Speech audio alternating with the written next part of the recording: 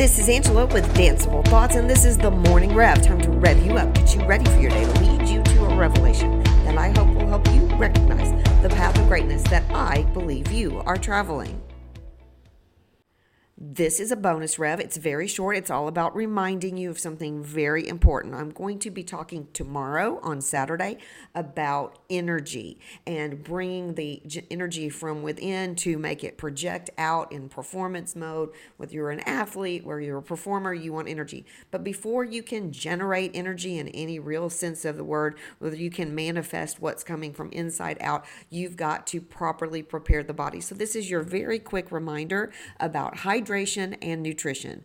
Hydration and nutrition. You cannot expect your body to perform, or the body of your dancers, your athletes. Your mental state on your own will not be at peak performance if you don't take the steps before you call on it and put it into action. So you've got to properly hydrate. You've got to find the right kinds of fuel to get the rocket booster ready that is going to burst into action when you call forth for those moments of extreme, exciting performances, athletic, artistic, intellectual, whatever it is. You've got to prep before you step. So let's think about the right things to do to fuel up to get ready for a big performance.